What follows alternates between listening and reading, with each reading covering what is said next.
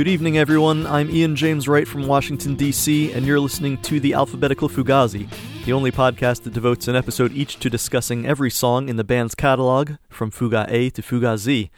Joining me today to discuss Instrument from the 1993 album In on the Killtaker is musician Andrew Lowe, best known as the singer and guitarist of The Jazz June, and whose current project is called Post Skeleton.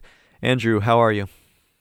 I'm really good, man. Thanks. I've been looking forward to this, so I'm glad it all came to pass. It's really cool to have you. The first thing I was wondering is we've had a lot of interesting guests on the show, and I guess you're the first person from a band that is almost universally described as an emo band, The Jazz June. Yes. And I was just wondering, because, famously, people say Rites of Spring is basically the first band that was referred to as an emo band, along with Embrace too. And famously, those guys at the time thought it was kind of stupid. I was wondering what your relationship is with that term. Is it something you guys always embraced? Yeah, no, I mean, I definitely was like a huge Discord head and Rites of Spring and Minor Threat and everything back from when I was like a little skate rat when I was like starting like in sixth grade or something like that. And I think I didn't actually know the term until much later on because I was into straight edge and then, hardcore and punk rock. And then it wasn't until I got into college where I actually wanted to be in a band that wasn't like, super fast hardcore. So when I started to play, I think at the time, though, I never really thought we could sound anything like Rites of Spring because they were just too crazy and amazing. You know what I mean? Like, I never really thought I could hit that level or tried to emulate that. And to be honest, I wasn't too familiar with the term early Jazz June days. It was more like a post-hardcore thing, I guess, that we were kind of trying to do. And there were bands like Christie Front Drive, and then, DC stuff like Hoover and obviously Fugazi. But again, we never thought we could even come close to anything that great, So, no, it wasn't like we're like, let's start an emo band. It was more just like, we're in our, almost 20, we're into hardcore, but that's a bit too aggressive. We started smoking weed, so let's like jam out and play some, more melodic tunes and stuff. And then, of course, as usual and as always, you become known as a emo band by the cool hardcore kids. They're like, oh, this fucking emo band. So from the very beginning, it was like a slang term. So, I never really ever thought, oh, I'm an emo kid or I'm an emo band.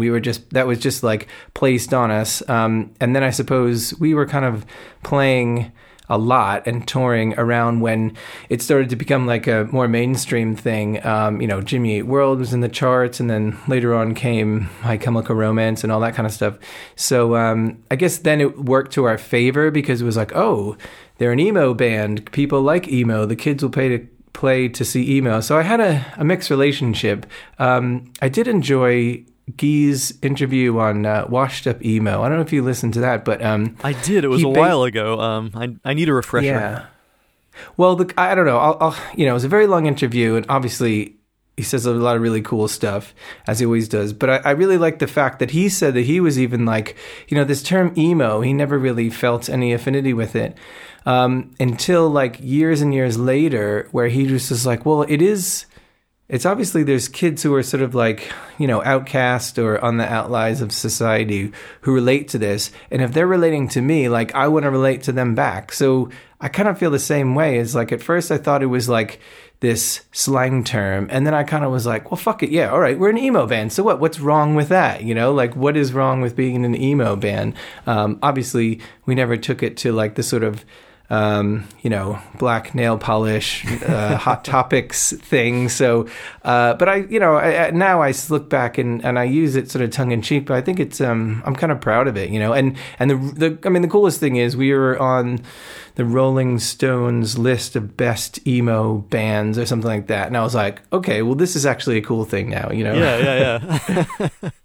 It's such a confusing term. Like there have got to be not many like genres in music that can be misunderstood more. Like if somebody is not that familiar with like the history of of emo bands, and I say like, oh, the Jazz Gene, well, they're an emo band, and they're like, oh, so like it's kind of sound like Saves the Day or like Dashboard Confessional.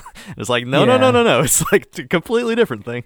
Different kind of emo. Yeah, I mean that's the thing. It's like kind of in hardcore, well, in like metal there's like crabcore and grindcore, and to some people it just sounds like a bunch of noise, but obviously the people who are really in it understand the nuances between grindcore and thrashcore or whatever. Yeah. So it's funny though, because I would have thought if anyone said to me, like, even though all this we've had, if someone said, oh, they're an emo band, I'd be like, never mind, not going to bother listening to them.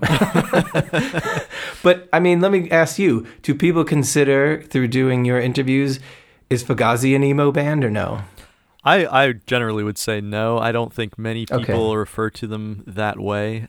Yeah, clearly they have some notable origins in that, and but I think a lot of people, they have hardcore origins too, and I don't think many people would call Fugazi a hardcore band. They sort of synthesized a bunch of different things and became something entirely different, I would say.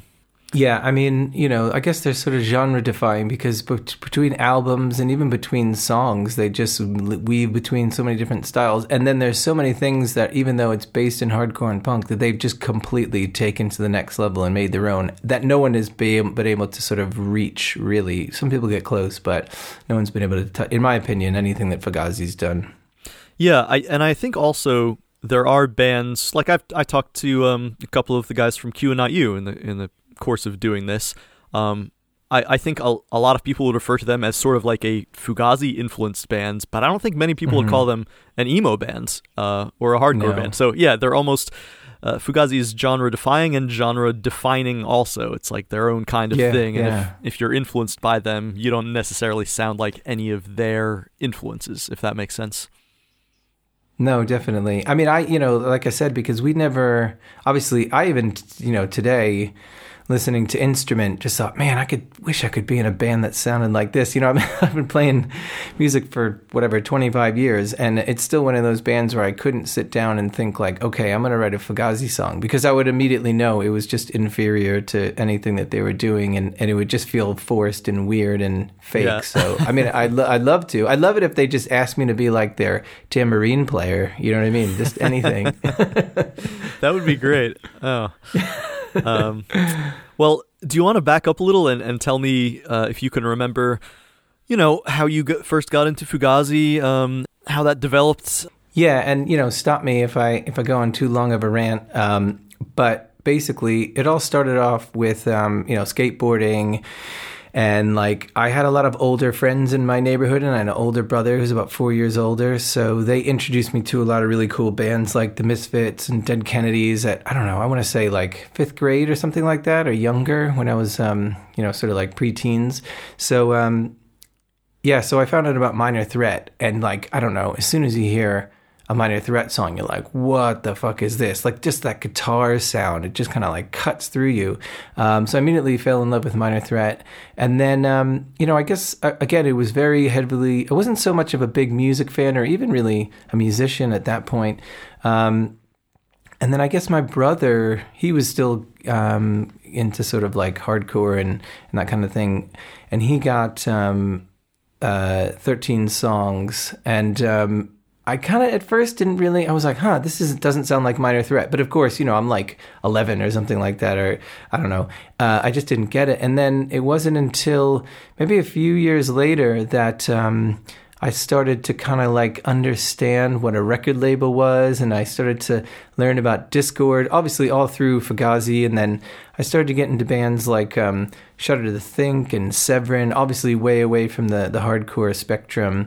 And it's funny though, because I used to write because they had like, I don't know, I guess it was a mail order catalog or something. I don't know how I got the first one, probably from one of my brother's friends. So I wrote to them, got this mail order catalog, and then I would just write, I would order like a 7-inch or something every month. I'd be like Autoclave, Gray Matter, and I'd read through, and I like was trying to get like Discord 001 all the way, to whatever it was up to at that point. Like I was trying to make this collection. I was just obsessed with Discord, and all my money and all my records would be just Discord records.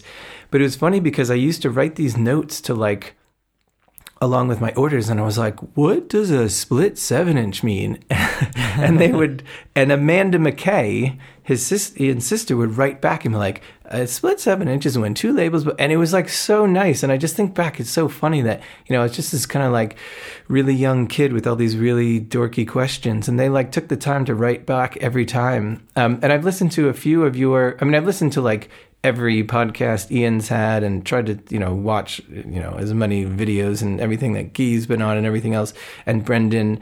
And it always seems like this really cool, friendly family. I think a lot of people have said that through your interviews that you've had. It's just like a really nice, family-friendly environment, which is just so cool. Yeah, that's so true. It's funny, too, because I remember, like, I have one memory of I also ordered one of those Discord catalogs that, like, they came bound in an old record sleeve or whatever. I forget, it must have been in like one of the liner note sleeves of one of their CDs that you could write to Discord and like send $1 or something. I forget what it was. And they would, send you the catalog. And so I just remember doing that. And I don't know, I guess I had the impression in those early days of like, this was punk rock. Everyone was really tough. So I just wrote something like $1 for Discord catalog. Like I wanted to be sort of like tough and like cool, not give any kind of salutation or whatever. And then it arrives with me and it has this note from Amanda McKay and it's like, oh, thank you so much for ordering the catalog. And it was just, I remember it being so sweet, and I'm like, oh, I had the wrong impression of this whole thing. So yeah, that's really funny you say that. Yeah, obviously through like, if you're just listening to their music, you would just think they're really, really angry, mean, well, not mean, but, screaming people. So I can see how you could have that impression. But so basically then I, again, right around the time that I really, really got into, Discord Records type music is when In on the Kill Ticker came out. And that was just like mind blowing to me, because it was just right at the right point where I like understood the backstory. I knew about some of the older Discord bands. So then when that came out, and then I had an older friend again who he was like one of these Doogie Howser guys who he graduated high school like 3 years earlier or something, and he went to this place called Monmouth University. So he had a car too, and I would go and stay there. So I'd be like, oh, I'm going to stay at Justin's house, but obviously he lived in a dorm, so we would just drive to like any gig. And my parents would have never let me at like 15 to really do that, especially I grew up in New Jersey, so going into New York City was always like a big deal. So I went to go see them as many times as I could from then on. I saw them at that Roseland ballroom. I think they had like 3 shows there with the Spinanes and Unrest. I saw one of those. And then I saw them at, the best story was I saw them at Maxwell's in Hoboken, which is like this tiny little, 200-person club. And it was so cool because me and this guy again, Justin, were like, obviously it was sold out in 10 seconds. Because Steve Shelley from Sonic Youth owns that place, so obviously it was like all of his closest friends probably got tickets. So we just drove up and we were like, let's just see if we can get in. Like maybe someone will be selling one on the door. Then we got there and it was just like, no one wanted to sell a ticket, nothing. So we went up to Brendan Canty and we're like, yeah, so. Dude, I kind of feel bad because we lied, but we were like, we drove from Virginia all the way here in the rain, and we thought we could just get into the show, and it's like sold out, and like we can't even, we drove for hours in the rain. And he was just like, he looked at us, he's like, dude, this is like the smallest venue we ever played. This is like a 200-person venue. You know what I mean? Like, what were you thinking? We were just like really, really played this totally naive, story. And then he kind of was like, well, he was really cool though, but he was just kind of like, in a sort of like joking, funny way. It was just like, what were you thinking? And then like, literally, we just stood around waiting, and it was like, I can't remember here. Joan Jett was there. It was like this, like sort of like punk rock sort of celebrity night. Everyone was there, and all of a sudden, like right before they played, Brendan just comes over. He just taps us in, and we walk right through the door. and we go right up to the middle of the stage, and we just see Fugazi play, literally in like this 200-person venue. And it's like the most insane show I've ever seen. And, if I wasn't already like a Fugazi super fan, that was it. Because he was so cool, and they were just amazing. It was this tight little place, and it was just like, oh, they're so good. I mean, I even, I don't know how many of the live series you've listened to, but I went back and tried to find a few of the gigs from Hoboken, from Maxwell's, to find the one that I went to. And I found some early ones from, I think it was even before they recorded their first album. And man, they're just so tight live. And every time I went to see them, it just blew my mind, like how I just couldn't even though I played guitar at that point, it's like, I don't know how they get that sound or how they do that. It just seemed so like otherworldly. So that was kind of like my young teenage experience with them. But did you grow up in New Jersey? I didn't. Both of my parents were from Paterson, New Jersey, so we would constantly go on vacations there. Like, I think we didn't have the money to take any real vacations. We would just go to my grandparents in New Jersey. That was always our vacation. Yeah. I mean, because I don't know. Yeah, from there, obviously, the only place that Fugazi would have played in New Jersey would have been Maxwell's, and then you'd have to go into the cities. So again, I got to see them at Roseland, but then anytime they played in DC, we would drive down, because it was only like 4 or 5 hours from memory. And we saw them like the show in the mall. Is it the mall? Is that in London? The big open field with like the and then we saw them at just some random place. It was like just on a flyer. You just had to find the address. But we would just drive down anytime we could to see them, even if it was like a 5-hour drive, and then drive right home. And just totally wouldn't miss a Fugazi show if I had to. And then I guess later on in life, started playing with the Jazz June. And then I guess it was our 4th record.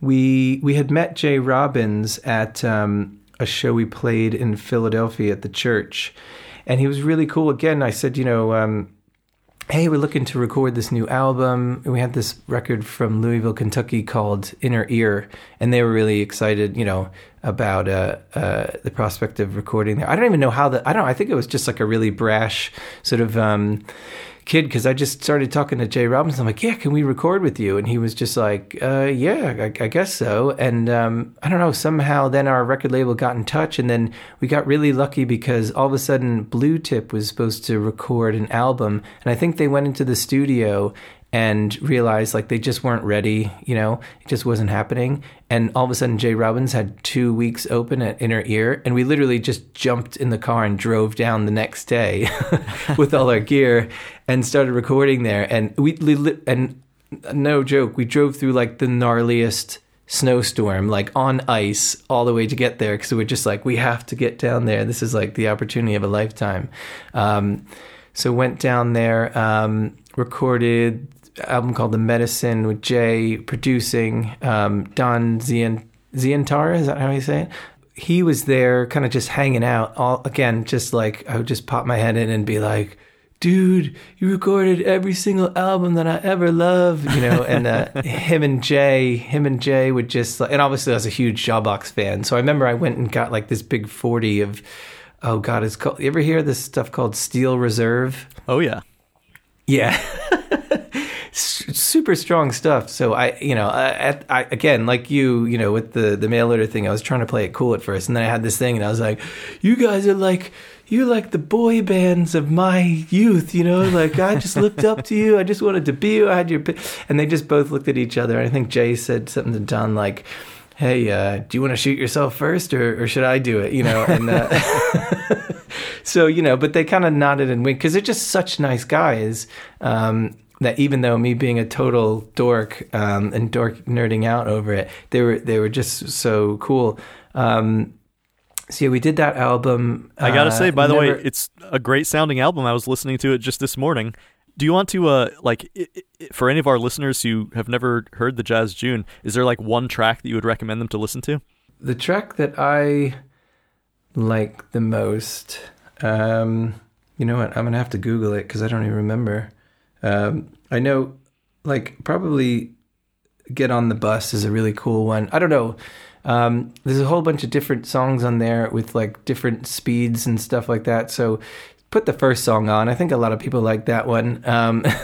And then basically, I think the coolest thing about that album is that just the drums sound incredible. And, yes, I agree. Yeah, and they did something there that they didn't ever do anywhere else, as far as wherever I recorded. And I actually went to like a recording course and would bring this up in classes, and everyone just would be like, whoa, what a great idea. But they put the drums on a drum riser and mic the drum riser. So I guess it was like recording the sort of like vibrations through that sort of like, I don't know, maybe like 6-inch drum riser. And it just makes it sound really great. And I just thought, why doesn't everyone do that? Wow. But I think the drums just have a really cool dry sound that I really like. But we recorded with all our own instruments there. But through that board and with Jay on the controls, he made it sound so good. 10 times better than sort of like any other recordings we had. Although we did go to the guy from Grey Matter's recording studio.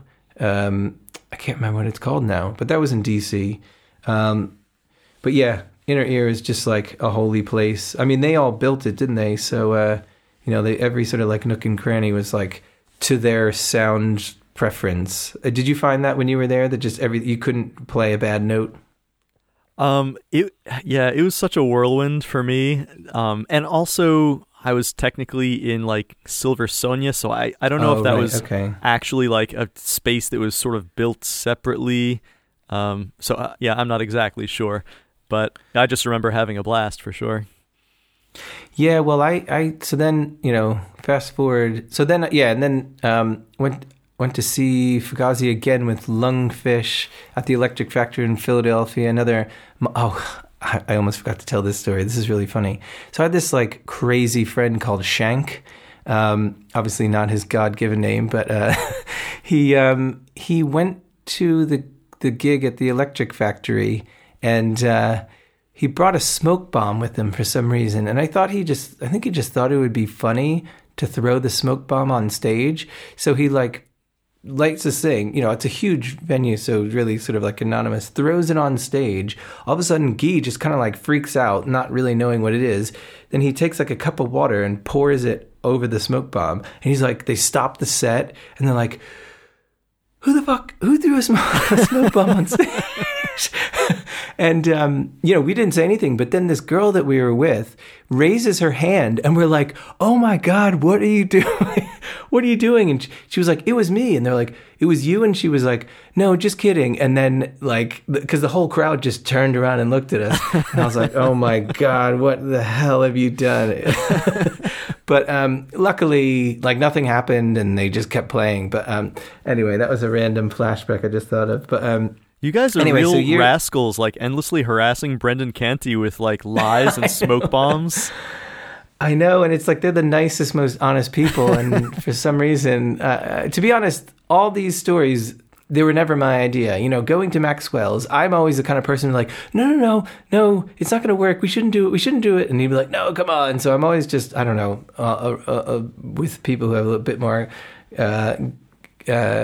confidence, I guess. So anyway, sorry. So keeping on track here, my next experience was I worked for an audio magazine in London called Audio Pro International. I became the editor after I moved. I've been here about 13 years now. So I lived in New Jersey and I moved to London about 13 years ago. Got a job at a magazine and, it was like covered live sound and recorded sound and broadcast sound. So I started to just make it my own little fanzine. So I reached out to Don on his website and, just got a reply pretty quickly after and just was like, yeah, I'd love to do an interview. So I did it over the phone. Really, really sweet, nice guy, just as I had remembered from sort of 10 years before. And then I was like, oh, do you have any pictures that I could use in the magazine? And of course he didn't have like, I'm sure he had email, but he was like, oh yeah, so I'll have to dig up some pictures. So, all of a sudden, like this package arrived from Discord and it was, someone who worked there. It was like, here's a bunch of pictures of Don and setting up Inner Ear Studio. And they're like all these kind of like, printed off pictures of like Guy and Ian like putting up, wood in the studio, and just like these really precious moments in history. And I was just like, oh my God, they just sent these to me, wow. For the interview and to use for the layout for Don's interview. And again, it was just like this really nicely written letter, like, Don is the most amazing recording artist and human being. And please, just whatever, be respectful of him, as if, because they probably might not have known that I was such a fan. You know what I mean? They might have just thought I was just some dude in London who had no idea. So it was just this really, really, really nice letter that they had written about Don, and all these really great pictures of building Inner Ear. So I still have them. They're up in my room, just like, just really cool. So yeah, that's. Do those pictures exist online anywhere? Any way our listeners can see them? If I dig them up, I'll put them online somewhere. I'll send them to you, and maybe you can figure out where they go. But they're not the greatest. I mean, there's kind of like it's like an empty room at that point, with like some pieces of wood, and Ian kind of staring at something, holding his chin, thinking, what should we do with that? And then some of Don kind of like wiring the board and things like that. So I'll dig them up. If you do that, I'll definitely put that in the show notes. Well, the thing is, the other thing I kind of wanted to say too is, and I've been thinking about this a lot lately, because now I'm about like 43, I guess. And like, through finding out about your podcast and knowing he's going to have the interview and reading back on 33 and the Third book, and just listening to Fugazi again, revisiting them again, I did realize like how so many of their sort of like their ethics kind of just had bled through my life, to the way I kind of like treat people, and the way I'm at work, and kind of like the way I've set up my whole life, which is just a crazy thing to think that there's just like this band who had such a huge influence on me.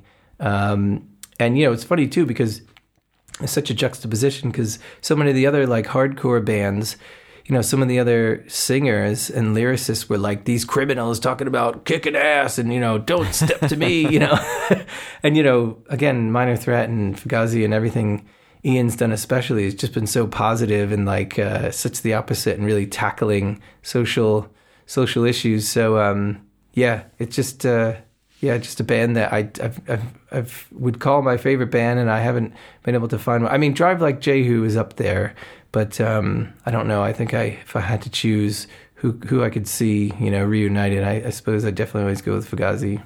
That's the dream, man. That is the dream. Yeah.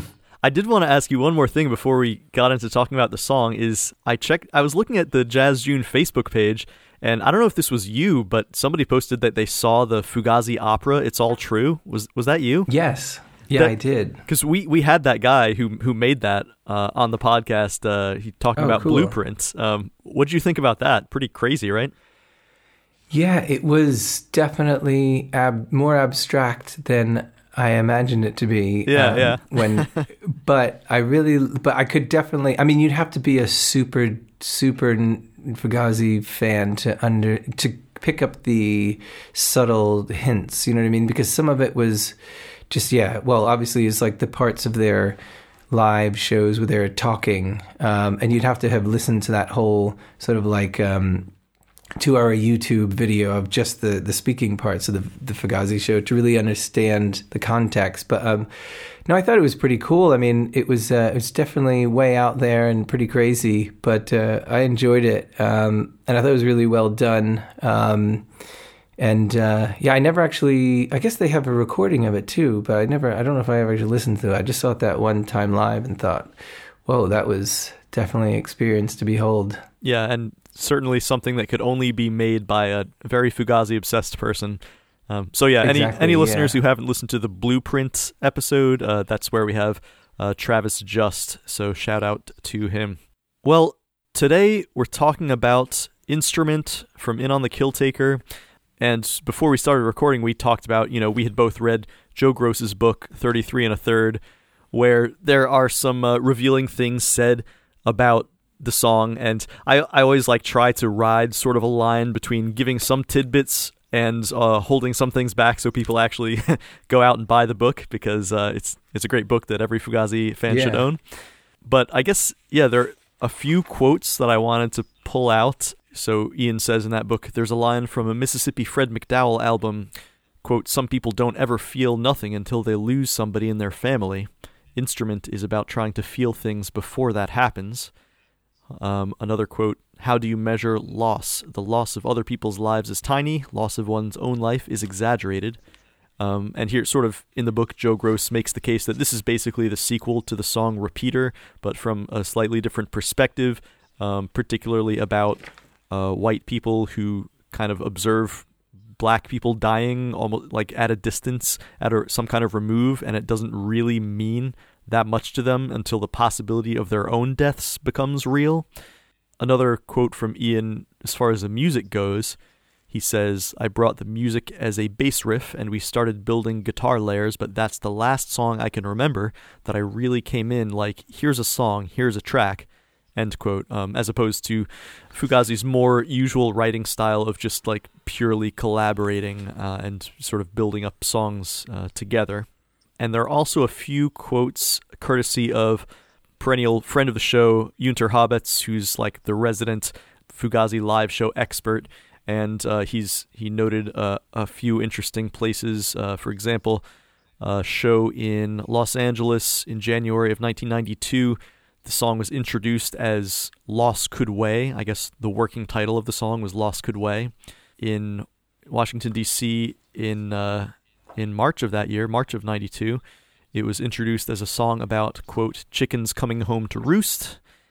And in Washington, D.C. the month after that, April 92, it was introduced as, quote, a song about what exactly the consequences could possibly be and how much they weigh when they affect you and not them, end quote, which is like referring to the numerous young men shooting each other every day in Washington, D.C. So thanks, Junter, for pointing those out. That's what I have by way of introducing the song and like what we can say is coming from authoritative sources.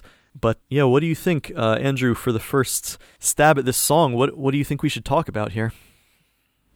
Well, obviously extremely topical considering like what the hell just happened in DC a couple days ago. Yes, yeah. For listeners, we're recording this episode on January 10th, so this is very fresh for us. The riot / attempted coup craziness that happened at the Capitol.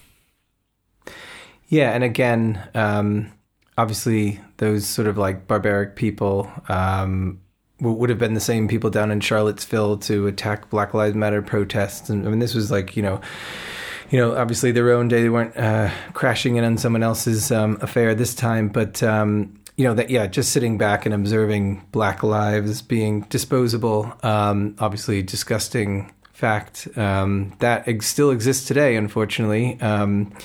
But starting from kind of like reading through the explanation 33 and a third, I know he talks about how, he had heard some of his friends talking about, oh, I heard a 44 last night and a 45, and kind of like thinking it's cool to live in a black neighborhood or around people who are getting shot and things like that, and thinking it's cool, which obviously is really shit. I mean, I can't say that I haven't seen that or noticed it before, so I kind of feel like I know what he means when he's talking about that, because I remember, people living down, moving into Brooklyn, and funnily enough, it's like, it's just the gentrification of a neighborhood, isn't it? The punks move in, the artists move in, and then eventually the whole place gets gentrified.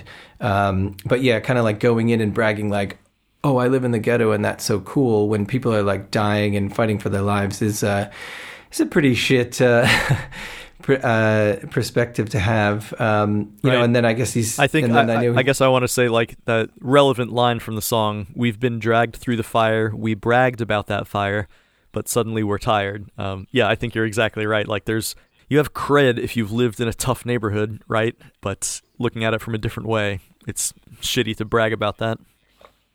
Well, and also I've had experience, I've never actually lived in a neighborhood of that description, but I've had two really horrible experiences in neighborhoods where, where I was one of them was in Dayton, Ohio, where these dudes just came by and they were like, stopped us. They asked us if we knew this guy, and they were like, "Oh, he got beat up last night, didn't he? Those guys are a bunch of assholes." And I was with locals. I didn't live in Dayton, but I was with some locals again who lived in a punk house, and the guys were like, "Oh no, that guy, whatever.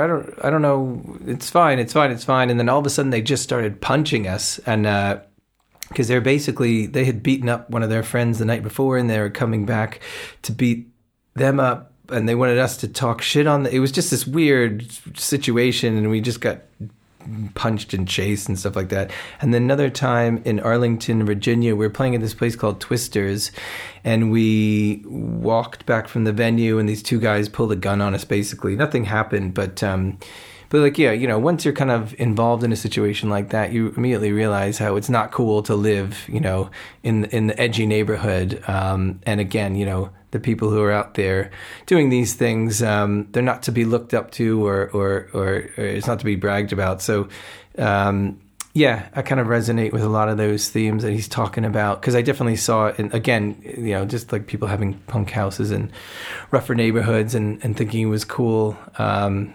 Pretty lame, but yeah, I mean, just this whole perspective of seeing Black lives as disposable. You would have just thought by this, but you would have thought by the point he wrote the song that would have not been the case. But it's even the case today, which I don't know what we're going to do about that. But obviously, disgusting part of life that needs sorting out. I mean, luckily there's a new administration in, and hopefully Trump has seen his last days, but who knows I don't think he's going to disappear, is he? I wouldn't think so. Yeah. Yeah, it's to look at it from the perspective of what we've just seen happen. I mean, I guess you could draw like a complex analogy about like, well, now there are people who have been making this whole country into a rough neighborhood, and some of them just got a taste of the reality of the consequences of that. So yeah, you could blow this song up and apply it to just the entire national situation. Suppose that's something somebody could write a whole essay about, really. Yeah, I mean, it's just mind-blowing. I mean, I obviously very much like keep up with the news. I don't live there anymore, but watching it from afar, it's just been so disheartening to see the things that have happened, because it was so positive to see people siding with Black Lives Matter as not, at first it was like, oh, it's a terrorist organization, this stupid shit. And then Blue Lives Matter came out, fucking ridiculous. But it seemed like, okay, there's this public, there's this public recognition finally that there is racism. Well, what do you know? Like, admitting it and standing by, people who are trying to protest for their own rights and fight for their own lives, I mean, and then when it just turned the other way with Trump, when the looting starts, the shooting starts, you just think, Jesus, what a horrible thing that to happen to such a positive movement. And I don't know have you listened to that podcast Resistance? No. It's a really great podcast where they kind of talk to a lot of the different people who were involved, early on in the Black Lives Matter protests, and talk through their stories and see the things that happened to them. Some of the younger kids who were involved in setting up the protests. All of a sudden, they would have like one day they would show up. They would be at home, and like 50 cops would just be surrounding their house, to try to intimidate them from just starting, these peaceful protests. And it's like, it's not just one cop. It's like the entire, police department in that neighborhood is all of a sudden showing up. They're just trying to intimidate them from starting peaceful protests to fight against, to fight for their human rights. It's just like so dark and twisted. So I don't know. I mean, again, to try to put a positive light on it, at least Trump is gone for now, and he's not making the laws anymore. But there was still a long way to go. I hesitate to even say anything like that. Like, yeah. That motherfucker. We haven't heard the last of him. No, I mean, I've been like endlessly listening to lots of different analyses of why he did what he did in the last couple of days, and they're all just so bleak and dark, and it just shows you the depths of his insanity. But you know, he's not the only one. He's just the leader. There's just so many other people who have the same thoughts, and then you know, and other politicians who are still in power. And who still, you know, there was 6 of them who still stood by him after that. So, it's not a good thing. Let's say that. Yeah, I guess when it comes to looking at that through the lens of the song Instrument, I was feeling very dense earlier because maybe I had never sat down and thought about the lyrics to this song, especially like the intro. That one is predetermined. That one, it finds another. This one comes in one window, sliding out the other. And I think I never really knew what that was about. But thinking about it for just a minute, I was like, oh, it's about bullets, right? Yeah. It just hit me, and I was like, oh, clearly he's talking about... It's sort of like a dark, this little piggy sort of rhyme.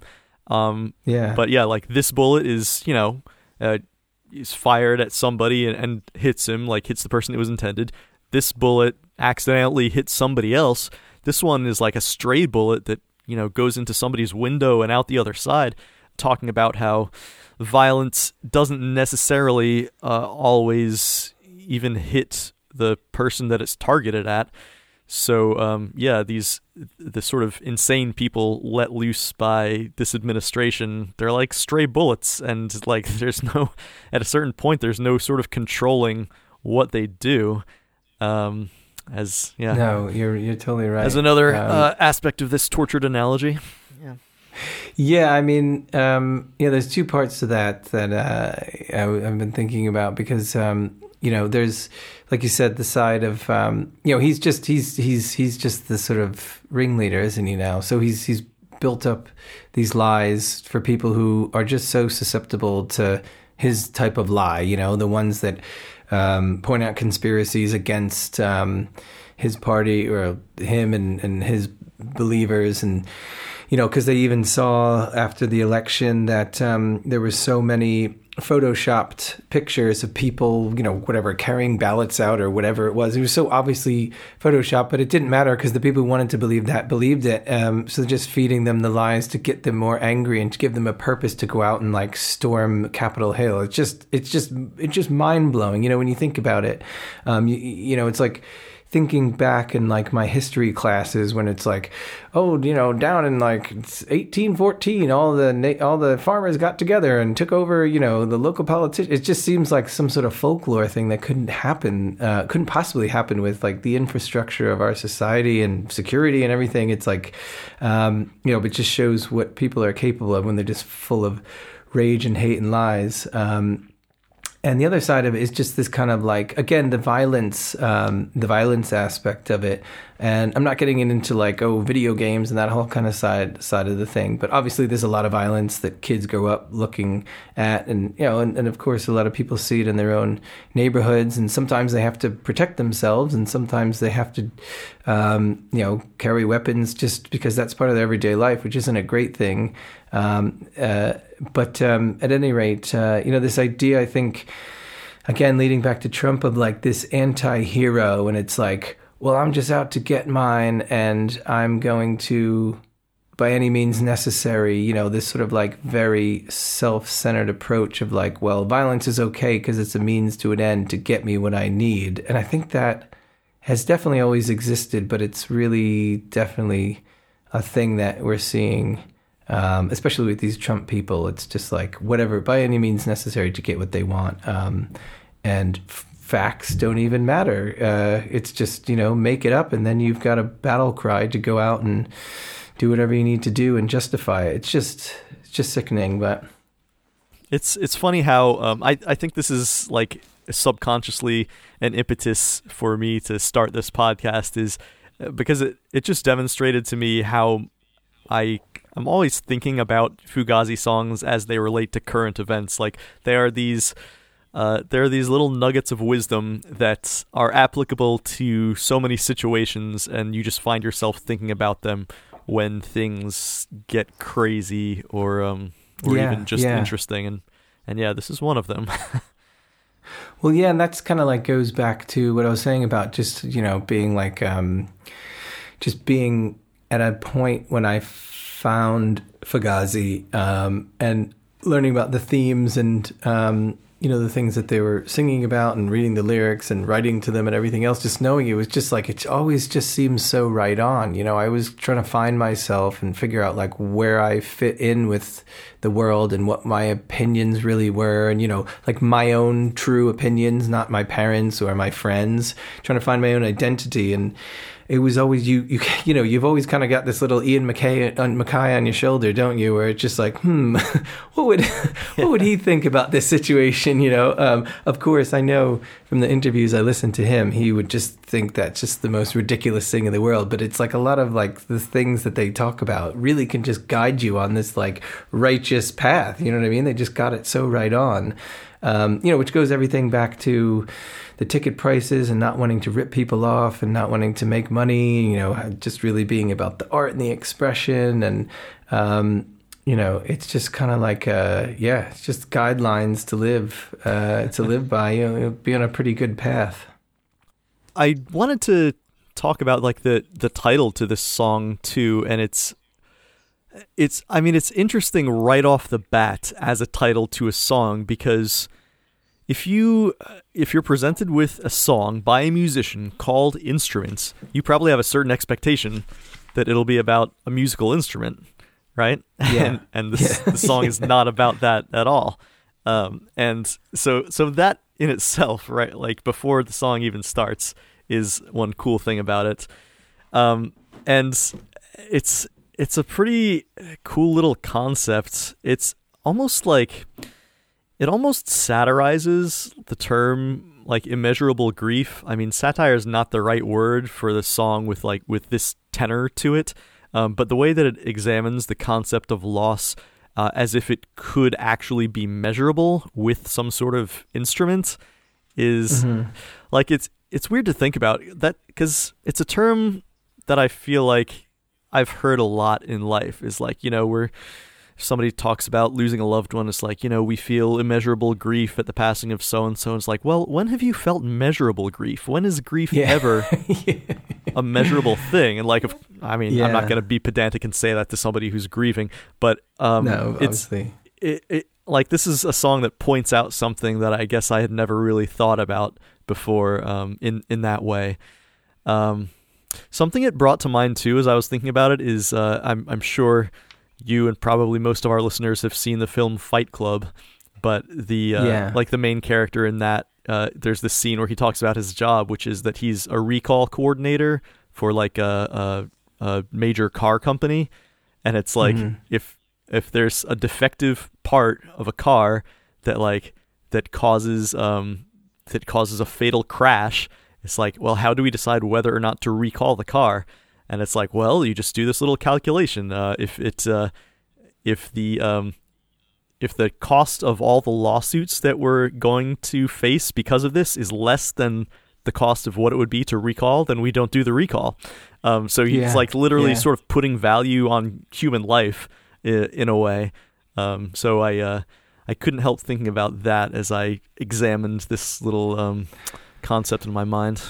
Yeah, and I saw that really poignantly when COVID hit London, and the UK, run by a Tory government who are very business focused, as opposed to Labour, who is definitely more people focused, and they really waited to the last minute. And I remember hearing to shut the country down. Even like Ireland, places in Europe were shutting down much sooner. And I heard this story from a guy, I think it's the Blind Boy podcast, where he talked about he had a gig in he's from Ireland. He had a gig in London, and obviously everything was really getting crazy over here with the numbers of cases jumping every day. I remember it was like one day was 2, the next day was 4, the next day was 8, then it was 100. It was obvious what was happening. But he said that he had a gig in London, and he was just like, oh, well, that's definitely going to be canceled. So like, all his gigs in Ireland were canceled. He's like a comedian, spoken word guy. So, sold out show. And he's just like waiting for the last minute for the country to shut down. And it was like, no, it's not being shut down. And obviously he didn't want that many people to gather in a place because he knew what that was going to be. But basically he then shut the show down on his own, but then because it hadn't been declared a national emergency yet, he wasn't covered by any insurance, so he had to pay like thousands and thousands of pounds because he canceled the show, and it was like, the Tory government was waiting and watching to see like how many of their supporters would be financially affected if they had shut the country down. You know what I mean? Because then they would have to pay insurance claims. And it was just like, oh my God, there's definitely a calculation, or someone's job is to make that calculation of like virus effect versus insurance claim payments to major donors. And this whole side of, COVID, which is just so financially backed or driven, which is just absolutely insane. So again, it's just obviously, like you said, we're talking about the cost of human life here, and obviously, it in so many cases, it's money is more important. That's for some reason I never thought of that, but that's such a trenchant observation. Like, yes, that is something that has been so maddening about the debate over what our response should be to COVID. Is like, you've got so many people being like, well, what about the economy though? Think of the economy. We gotta. I know. Hundreds of thousands of your fellow Americans are dying here, but. And then you hear people go like, I mean, they don't say it like intentionally, but they're like, yeah, but a lot of the people were gonna die anyway, and it's like, what? Right? What? Seriously? So that's another angle you could like take from this song. Is like, this song's written about white people not really feeling the value of black lives, but there's also like young people not really feeling the value of older people's lives. I think that's a huge part of this. It's like, no, these are living people. Like maybe they're going to die sooner than you anyway, but it's not like they're on death's door, man. This is it, and it's the value. It becomes a very personal interpretation of a very public thing. It's like, well, if I lose my job, I can't pay my mortgage, which means my kids will have nowhere to live. So I need my company to stay open, even if that means those old and vulnerable people are going to die. I have to make that choice, even though no one has the choice to do any of this stuff. It's not like we're making the decisions, but like these conversations actually happen. And to draw another parallel that's probably not foremost on our minds, because there's no sort of like major war action happening at the moment, but I think that was always a big concern of Fugazi and Ian MacKaye in particular. I think you could really draw a parallel between this song and war, and people's feelings about and rhetoric about going to war when it's not them who is actually sort of in the line of fire. So I don't have a lot to say about that. I just think it's a thing that's floating out there when you listen to this song and you consider the value of other people's lives.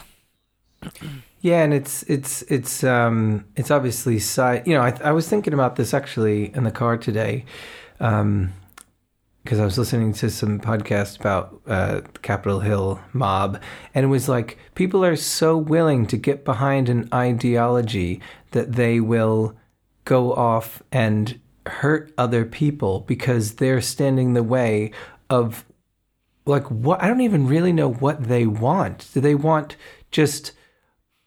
to go back to segregation time? I mean, I probably could read into it and find out what exactly they want, but it's like, what are they trying to accomplish specifically? They're just behind this ideology that they've been cheated, and that's just so strange that someone could just stand behind something so vehemently that they would fight for it. I mean, I could obviously see defending yourself if you're going to have to use violence, defending yourself, but to go out and actively seek violence against someone because they're standing in front of some sort of political ideology that you share. And you're not being oppressed. It's not like you're being oppressed and they're your oppressor. It's just, it is mind-boggling. So I don't know. But I wanted to ask you a question, and you can take this out if you don't think it's relevant. But like in doing this podcast, is there like a theme that you have found, or some themes through the interviews about like Fugazi's relevance on, is it like, are you always finding people relating themes from Fugazi songs and their ideas to today, or is it, what do you so like, is there any sort of like strain you're seeing across all the people that you're interviewing? Because I would assume everyone you're interviewing is like a major Fugazi fan. Yeah, I think there are so many commonalities. I can't bring to mind who exactly it was, but I feel like I just recently talked to somebody who had a very similar story to yours about like, showing up and not being able to get into the show for whatever reason, and might have been actually Brendan himself who brought them in.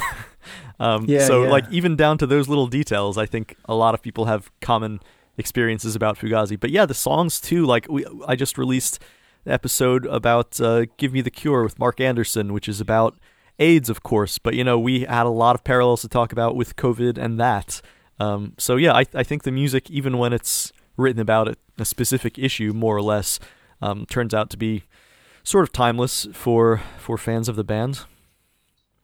Well, yeah, and that was the other thing too about this song is that, again, listening to it, it's like, even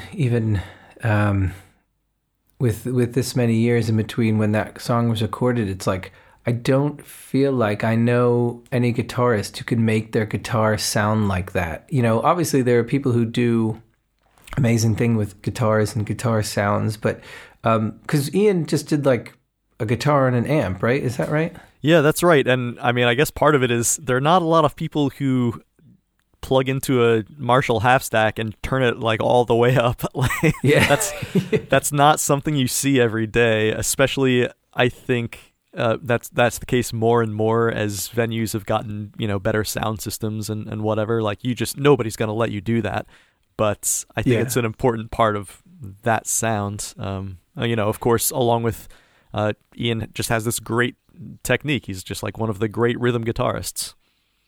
Which is so funny because I don't think I really appreciated that until sort of like really recently, because I always just saw him as the singer. Obviously I saw him on guitar, but like, reading in 33 1/3 and just, I don't know, it just didn't occur to me that he was like actually writing guitar riffs. I don't know why. I know that seems ridiculous, but he's always like the front man to me, the singer, and the lyricist. Like those are the things I guess that I sort of like more sort of like honed in on. But yeah, just, the fact that like, they're obviously like seemingly simple songs. If you like looked at the guitar tabs, they would be pretty simple.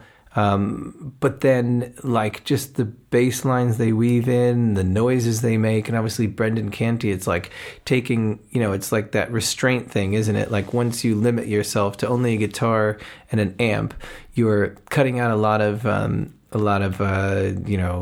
options, but you really making that thing sound the best that it can. It's just a really cool thing to think about with art and music. I mean, I know a million people have said that before, especially with like recording. A lot of recording engineers say like, oh yeah, I could have 157 tracks on this song, but like let's get 12 that sound good and then build from there and like use a bit of restraint. And those are, I think, some of the best type of songs to me. It's like really simple, but there's just something different about it. Speaking of that, like in this song, one of the things I definitely wanted to bring up is Ian's vocal, which is double tracked. Yeah. And there may be other Fugazi songs where he's like he has his vocals double tracked, but this is like an extreme example. Like it's not like. It sounds like it's not closely double-tracked like an Elliott Smith or a John Lennon thing, but it's a little maybe looser. Somehow it's more of an effect in this. It's so I can't think of another Fugazi song with that kind of vocal treatment. It's like I wonder I wonder why. It's an interesting choice. Maybe because so many of the lyrics, this is probably not why, but it is interesting that so many of the lyrics say we, like we need an instrument, we need to know value, and like his voice is more than one voice singing, so like there's an idea. Yeah, I mean, that's a really great point, and a really cool effect that if they did, I don't know if that was exactly what they did, but obviously it would be a really cool sort of style to take with it that shows you kind of like the granularity of the stuff that they were doing. It's just like not just him, because I was going to say, like, it just seems like such a roar when he's screaming. Yeah. And like, I didn't even notice the double track thing, but now that you say it, yeah, there definitely is a double track thing. But was this the album that I know that this was an album that was like panned by a lot of magazines, and I guess I attribute that to they were like coming. Well, it came out at a time where alternative music was being, so widely sort of like publicized and listened to and talked and written about in the mainstream, and they thought that this was just like a bit too dry, and it was just a bit simple and things. I think you're probably thinking of Steady Diet of Nothing that was more received that way. But it's interesting you say that, because I've always thought that Instrument has a Steady Diet feel to it. Like it feels like a song that belongs on that album for some reason. I'm not exactly sure why. I've just always felt that way. Something about something about the structure or the sound of the song. Yeah. But no, I think this album was like better received critically for sure. Okay. Yeah, I must be getting those two mixed up. But yeah, no, and again, having did that one album at Inner Ear, it just is a totally unique studio that I don't know if they did it on purpose. It was just like serendipity where they're like, put this microphone with this amp and this thing, and it just sounds like no other place on the planet. But, that's kind of how I felt when we were there. It was just like, I can't get a sound like this anywhere else. So having, we only had about 6 days there. They would have had a lot more time to work on things and just get like such great tones, and obviously even just, from their own equipment and everything else, with Don behind the knobs. So it seems like especially in the later years they had a lot of time to just try different stuff, because they started doing real interesting things. But on this song, I was going to say, not only Ian's voice, I also feel like the bass is double tracked. Like I can't be sure, like, but because it sounds so extra weighty or something. It sounds, I know what you mean. Yeah, so muddy and maybe, it's like sludgy and scrapey sludgy. Or something like that. Yeah, and it's definitely not a pedal. No. The effect of that is amplified because, of course, after the little intro, Ian stops playing guitar, so it's just basically his voice and bass and drums, and like it seems like his voice and bass are both double tracked, so it's like this very heavy and weird sounding thing. And I guess Guy is playing a little guitar melody over that before Ian comes back in with the chords. Well, this is it. And like, it's like that perfect point about like the things that they did with dynamics. I think that was always what I found so striking at their live shows, just the dynamics of like the start and stop and low, and it just like then it was exploding. You just always caught you off guard because you just never really knew what was going to happen. Like if you didn't know every single song, I mean, you could have just you're just being battered about by loud and low and driving and fast and slow. It's just like, I don't know. Yeah. I mean, there is just something magical about that. Yeah, those four dudes. That's true for this song. It's like it's not the most complex song, but for example, there's the intro, that one is predetermined, etc. It's just sort of simple chords, but then when that comes back in, like they sort of add a musical element on top of that. There's this guitar that's like dun, dun, dun, and it's like it's just sort of like stacked up over it a little, so they make it a little more interesting every time. And and it builds up until the end is like there's like this sort of all-together heavy riff that happens at the end to great effect, I think. Sounding real big at the end there. I did want to point out that in live versions of this, I just talked to, or I just released the episode talking to Nick Pellicciotto, who, was talking about the effects that he would put on the vocals and the drums in a lot of songs.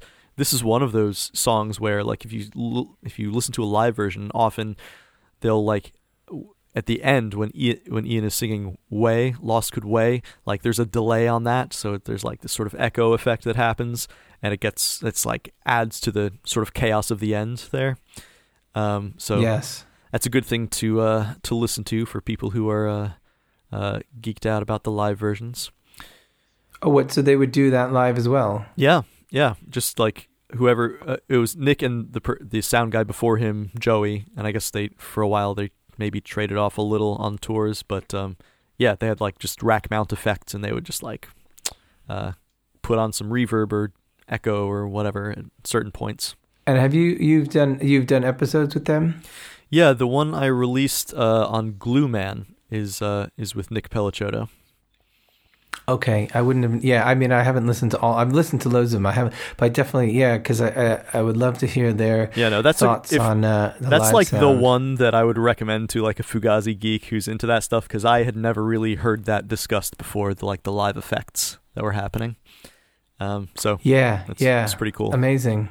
Definitely gonna go listen to that immediately. So a lot of people had comments on the Alphabetical Fugazi Facebook page. I just wanted to rattle off some of those real quick just so I could give my listeners a little bit of a voice there. John Rash says about Instrument, one of my favorite songs from my favorite Fugazi album, a song about recognizing consequences of division. Could be applied to war, social or economic divisions. Language in the lyrics sets up a us versus them dynamic that is being questioned by the weight of loss. Yes, exactly what I was thinking about war, for sure. Alan Newman says Long Distance Runner Part 1, which is interesting. I didn't take time to really think about that and consider it, so I'll have to chew on that and examine parallels there. Brian Ex Officio says, it's for me sort of the hub around which the band's entire aesthetic revolves, which is to say, one of their most important songs. Jason Dick says, it's fucking great, a very powerful song, 5 out of 5. Dustin Henry Courier says, this song is a great showcase of Ian's songwriting. It exhibits his incredible tunefulness in the main vocal melodies and leads us through a whole spectrum of how he uses his voice. Just to butt in there, like the way that Ian delivers the word way in this sort of like almost spooky ghost voice, like way, is like it's so crazy and interesting, right? And then he's just like barking afterwards. It's just such a really cool part of the dynamic of the song, considering he starts with, we need an instrument. You can kind of picture him doing that little sort of hip dance that him and Guy used to do together, to just like that like furious roar. It's just really what I loved about that band, especially live. And back to Dustin, he says it's lyrically a great example of him presenting a reality without explicitly telling the listener how to feel about it, but through asking questions. I think it effectively brings us to a place of considering whose lives we give value and why. Timeless shit. Cole Pepper says, one of my absolute favorites, those last 2 songs on Killtaker end it so well. And Colin Mack says, used to think it was just a filler before I got to Last Chance, but recently it's become one of my favorites overall. I loved the dragged through the fire, bragged about that fire line.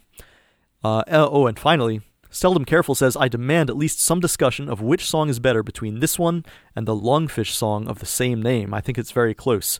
You familiar with the Lungfish song, Instrument, Andrew? No, I'm definitely familiar with Lungfish, but I don't know. I have to go back and listen to it. I haven't listened to them in several years, though, to be fair. I mean, I love them, but it's just one of those ones where I just haven't listened to a while, so I'll definitely go listen to it. If you want, we could take a super quick break right now and listen to it and comment on it. Yeah, awesome. Should I press stop on my recording, or are you going to keep this rolling? I'll just keep it rolling and edit it out. Okay, cool. Yeah, cool. I'll take a listen to it right now.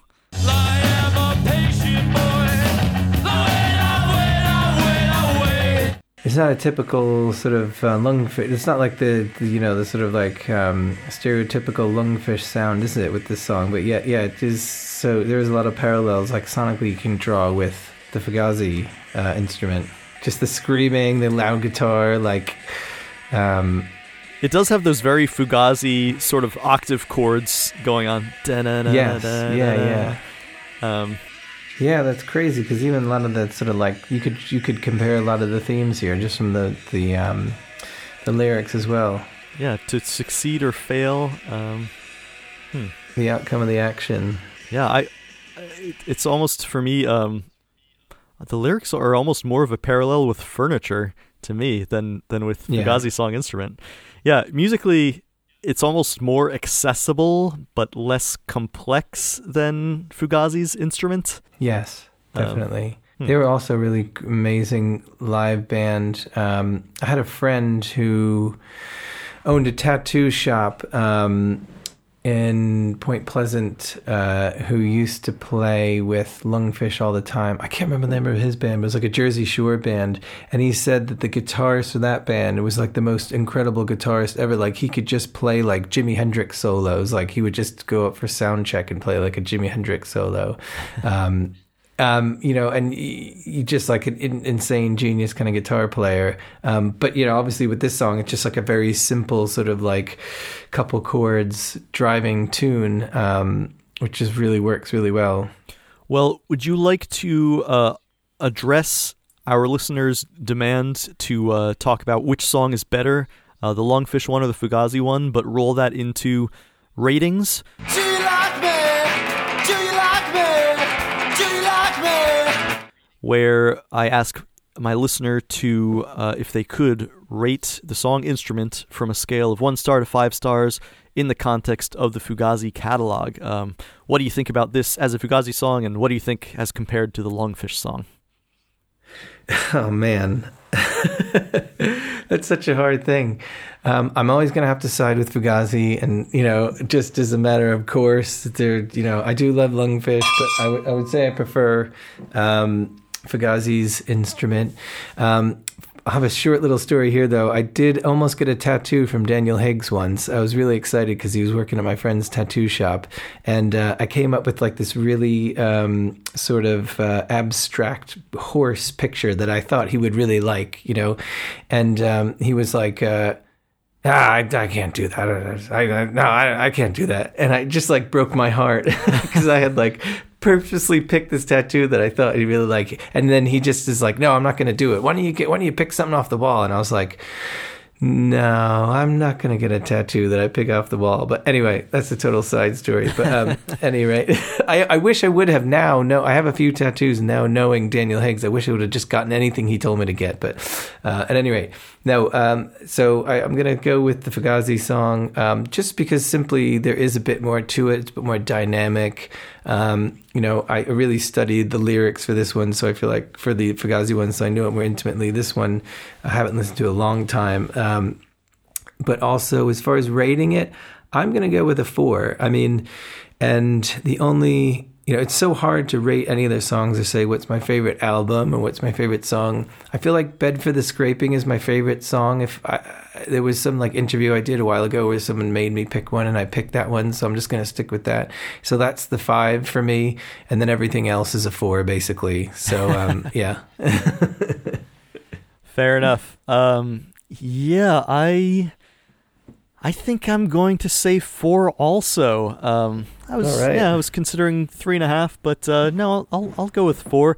It's like, I think I first found the beginning of this song a little bit of a slog. Like I wasn't sure about like the vocal melody and the double tracked thing. It was a little weird, but I mean, I think it's one of those songs that is starts out kind of a slow burn and then picks up speed and becomes a real sort of like classic Fugazi barn burner by the end, especially in live outings. So yeah, I think between that and the very interesting lyrics, I'll go with a 4-star song.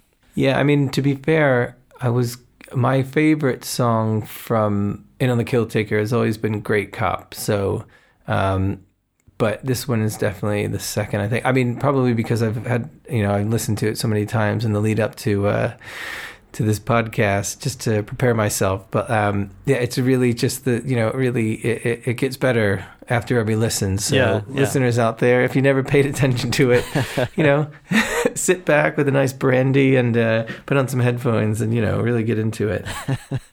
Brandy and instruments. That's a great combo. Well, or whatever. Whatever. Green tea. Yeah, exactly. If you're more of an Ian MacKaye, green tea is the way to go. Well, why don't we talk about plugs? Andrew, I know you've got a new project. Is that record released yet? Yeah, so I've got this band now called Post Skeleton with a hyphen, and we're on Bandcamp and SoundCloud, and we've got an Instagram account. We basically were a band for about 2 years, and then finally, played our first 2 gigs right before coronavirus happened. So 2 years together, 2 gigs, and then completely stopped. But at one point during that time, we recorded a track, and that's actually the only thing that's available. We have loads of other songs, but we just don't have any cash to get them produced. So basically, we recorded them in our rehearsal space, and we sent them off to this awesome guy, Bob Cooper, and he does his magic on them. But we just don't have any cash right now to do it. So we're recordless, label-less, and songless, except for that one. But hopefully, once things get back to normal, we can start getting out there, putting out more records, and putting out more songs and stuff. So the other thing, I'm working on a sort of solo-ish project. I always start things as a solo project, and then I go, oh man, I want to play these songs with other people, but it's more of like a mellower kind of thing, acoustic guitar, bass, but then I add lots of other instruments. It's called Dog Beach, but that nothing from that has been released to the public. I'm still working on it. There's a funny story behind the name Dog Beach, but I don't know if you have time for that. Sure. Why not? Oh, right. So anyway, when I was in the Jazz June, we first played in California. So we drove overnight from Arizona, I think. And one of those ones where we left the night, left from the gig, drove all the way through the night and got to San Diego.